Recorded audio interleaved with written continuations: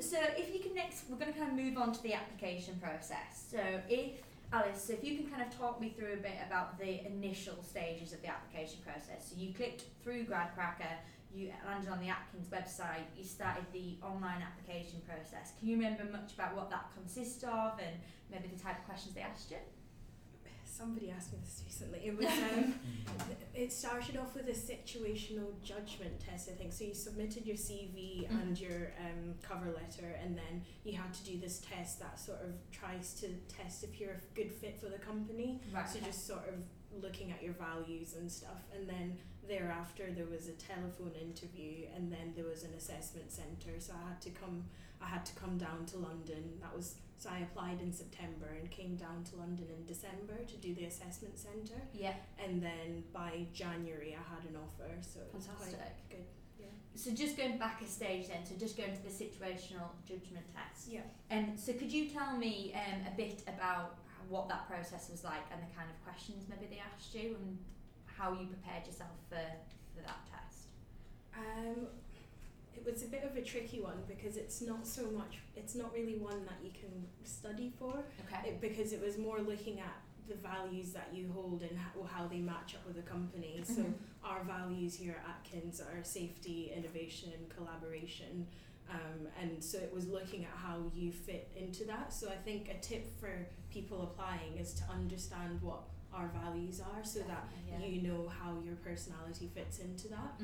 Otherwise you wouldn't really be able to answer the questions properly if you don't know what the values are. Definitely. Yeah, I think that's a great bit of advice there. You know, research is absolutely key. I think a lot of time what students do sometimes get frustrated, they'll just throw a load of applications out there and not knowing that they're probably wasting their time and the employer's time. Because if you do your research, you can definitely refer back to it, you know, when it comes to the telephone interview, like I say, the situational judgment test, and also like the assessment centre. So Louise, going back to you then and the application process, I know it's been 3 years since, but you know, can you remember a bit about how you felt going through the process? You know, was it a similar process to what Alice went through? You know, so my route into Atkins as a graduate was probably slightly different to other people's because Okay. I'd already done a summer placement here. I unfortunately didn't get the automatic referral because I'd done 11 weeks, not 12. Really? So very fine, but I had to reapply. However, I got to fast track the system, so I didn't do an assessment centre because I had the perk of doing a placement beforehand. I just went straight to interview.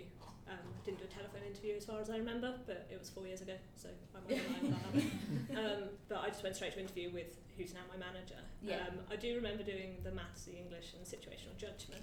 One thing though I'd like to mention, as part of my role now, I'm also the co-chair of our disability network. Okay. And situational judgment tests can be quite difficult for people with neurodiverse conditions, but we've recently become Disability Confident accredited, and we've put a lot of reasonable adjustments in place. So if people are thinking about applying, they're not sure because they've got a disability or a neurodiverse condition, just ring up our HR team. We can discuss kind of what reasonable adjustments can be removed, because neurodiverse conditions and situational judgment questionnaires don't really go that well hand in hand. And quite often people will fail them, but we're really pleased to be able to offer kind of removing that element if you do have a neurodiverse condition. So if people are thinking of applying and they're a bit worried about additional requirements we have a whole list now on our recruitment website which will list what you can ask for. So that could be that you're partially sighted and need bigger font, it could be you have audio kind of condition and you need different requirements there. We're open to all of it. We want to employ people from diverse backgrounds, so if you have got a condition you're thinking of applying, our HR team will be happy to speak to you about what adjustments you need. Brilliant. So situational judgment might sound scary, but if you do have one of those conditions, it doesn't mean it's the end of the road for you. So at what point should they let you know about these particular conditions? So before they put the application preferably in, before, but it can be any point in the test. So we've had a case where someone has decided not to declare it because they want to do it on their own merit. Absolutely fine. A lot of people with disabilities don't want to be considered different to other people, and then decided later down the line, actually I think I didn't do very well because I didn't declare it. Phoned up, they managed to trace down his application, and he's now started as a graduate. Oh really? So there's some really good stories that ideally declare it at the start, because it's just from the start it'll be easier for you. But it has happened where it's been tracked back later. But it's a good thing to know when you're applying. There's not a brick wall here. If you have a disability, you can just come in. Fantastic. I'm really glad you mentioned that again, because a lot of our students maybe won't mention it, too scared to mention it, or not sure that you would understand it or put something in place for them. So that's really, really great that you've got something like that. Yeah, it also goes with dyslexia. That's probably the more common one. English tests with dyslexia, you might just need extra time. Mm-hmm. Same with maths, you might just need a bit longer to read the actual question. Because it takes a little bit longer to process it. Mm-hmm. Fine, just let them know. So every step of the process, so even maybe would you support them when it comes to even a telephone interview or assessment centre? You'll put things in place for that. So it's a more personalised approach. And it's only very recent we've become accredited with Disability Confident, which is a government scheme, but the HR and recruitment team have been working really hard to ensure there's kind of no barriers to employment for people with disabilities. Yeah, fantastic. That's great. So if any students that are listening are worried about anything like that, then definitely get in contact with Atkins and they'll be able to support you along the way with your application. Moving back to you then, Dan. So again, going through the process. So you've got through, say, your telephone interview. What's the next stage after that? What did you do? So after the telephone interview, it was the assessment centre. Fantastic. Yeah. Talk me through about your preparation for the assessment centre, maybe how you felt, and what the day was actually like. Yeah. I remember being quite nervous. Mm-hmm. I'd done another assessment centre before, and there I do find that they can come across as quite intimidating, but I found the one thing with Atkins was it was really welcoming. It's quite interesting. Me and Josh were actually on the same assessment centre, okay. And when we had lunch with like the different line managers and the rest of the recruitment team, and it was very welcoming. Yeah. And it didn't feel as pressurised as some of the other assessment centres I've been to. Like they wanted you to succeed and offered you a lot of different support there and then, and it was very tailored and personalised. So the day consisted of an individual technical interview where they asked you questions more about what management consultancy was and what you considered it to be, and before you went you had to prepare a presentation on a topic that they asked you to present back on. Okay. So you had your slides, you had I think 10 minutes to present, and then they asked you a series of questions on the presentation you gave. So if you don't mind me asking, what did you have to present on? What was your topic? So it was looking at like self-check-in gates, or I think it was that, or to do with luggage check-in. It was in an airport situation. Yeah. And it was to do with a project that they were going to be delivering, and how you were going to set out your timelines for delivering this project, and how you were going to liaise with the airlines and this sort of thing. So how did you feel? Because obviously you did have a bit of experience doing your placement and other things in the past. How did you know what boxes to tick in that presentation? I mean, I had to do some research on the aviation industry because I didn't have much idea at all. But I think it was more they wanted to see your process and your thinking behind what the reasons you gave for it. Right. It was an interesting process, but it was definitely a worthwhile thing to do because I think it gave you much more of an insight into the job you were going to be doing. Yeah. And although the questions, they were slightly technical, they didn't expect you to have loads of prior knowledge. I'm so glad you said that. Again, so a lot of our students, they worry, think, oh my gosh, I'm worried about all my technical knowledge. Am I going to have enough? Are they going to be looking at me thinking, oh no, you haven't ticked every box here? But you made a really good point there. A lot of the time, these employers are looking for someone and the skills of the thought process, the problem solving. How have you got to that answer? Talk me through how you got there. And it kind of doesn't matter if the end answer is right or wrong, but it's, again, how you got there and why you got to that answer. No, definitely. And then, so you had a technical interview, you had like a written assessment, which I think was like 45 minutes, and it was like a verbal reasoning thing, and then you had to give your responses. Right. Then there was a group exercise where you were all given a scenario, and you had to discuss it. And then there was one more personal interview about where you wanted to be located, what sort of stream of the program you thought you might want to be, whether you're more like a business digital consultant or whether you're more of a project management consultant. And did you know at that point what you wanted to do? No, not really. And that's also the good thing about the JCDP.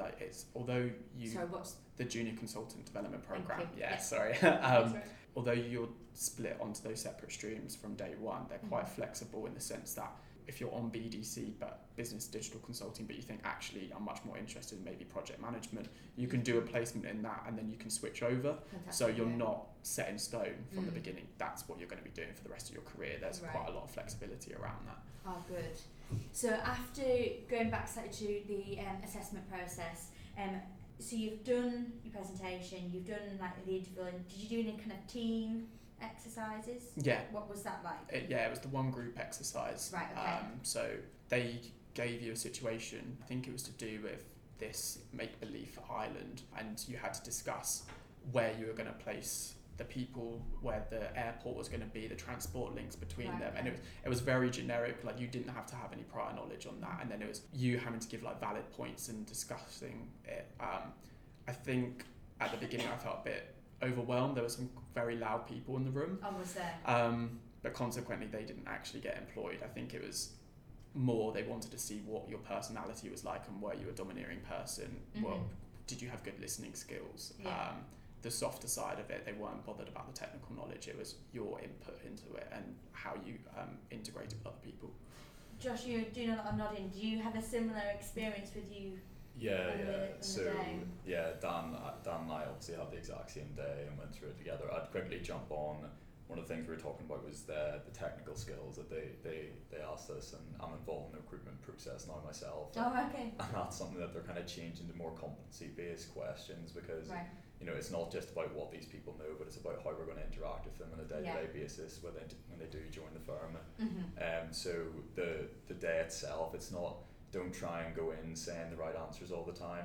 Try and be yourself a bit more, because that's the best way you're going to fit in at Atkins as well. If it's not the company for you that day, we'll suss it out. And you obviously don't want to be part of a company that your values don't fit in at either. But yeah, the day is definitely, it's not an intimidating day. One of the main things for me about joining Atkins was the amount of effort that was put in that day, and they will get consultants from around the firm to come in and talk to you. And I'd been to a number of other assessment centres, and that just wasn't provided. I just felt like another pawn going in, trying to get through and getting chucked out at the end again. And I had a decision to make right at the end, and it was that Atkins was just a company that clearly valued their people a lot. And that is something that Atkins is very proud about, the culture that they have. And it's definitely a good decision for me that I went forward with Atkins. So the day as well, the assessment centre and the group exercise, they're not always looking for the most dominant people. They're looking for people who they're going to be able to work with on a day-to-day basis, that's going to get on with others in the team. And a lot of the questions will ask you, where do you see yourself fitting into this team?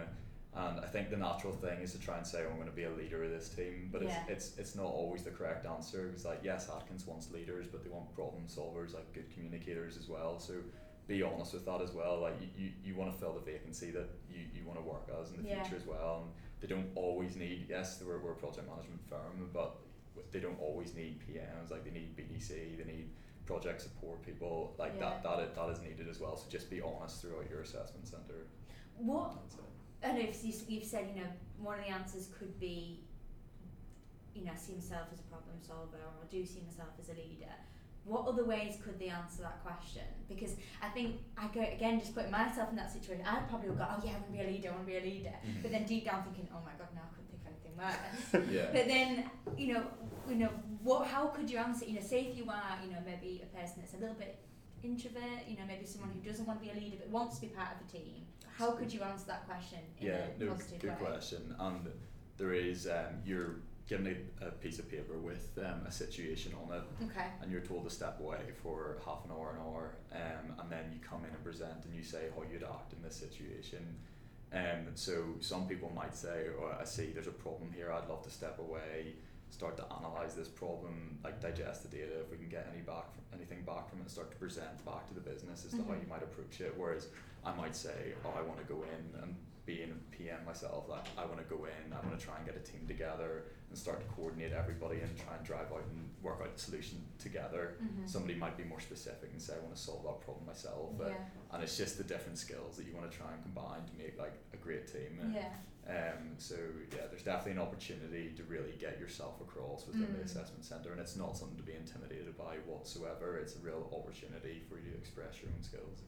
So I kind of worry now about the advice I give at assessment centres, but you really do need to be yourself. There's absolutely no point in lying, because you're going to put yourself in a situation, well, one, they're going to see through you straight away, and two, then you're going to be in a situation which you rather don't want to be in, and it's not you. I mean, it So- can come back to Atkins values. You've got integrity and collaboration. You don't have to be a leader to work with other people. And if you lie about yourself, you're already failing on the first value. Yes. So there's literally no point. point. And also people, like you say, people see straight through it. Yeah. You can tell when someone's nervously trying to pretend they're someone they're not. It's better to just nervously be exactly who you are. Yeah. And I completely agree with that. Just to kind of touch on Dan, you made a point about, and I think you probably know who I'm talking about. There was one person in particular in our group who was so dominant, Right. and everyone could hardly get a word in. I remember walking away thinking, like, I didn't personally think I'd got it, and I was like, oh, that guy's just clearly got it, but he didn't get it. No. And Atkins will see through that as well, and it's not good to try and go and just try and dominate everyone, because you can't work with that kind of person on a day-to-day basis. So yeah. That's a really good point. I think as well, you need to, we're saying about research and then about the company, but you also need to kind of find out who you are as an individual, don't you? You need to think about, what do I want and who do I want to be before you can even put yourself in those situations. So that's a really good point. I'm glad we touched on that.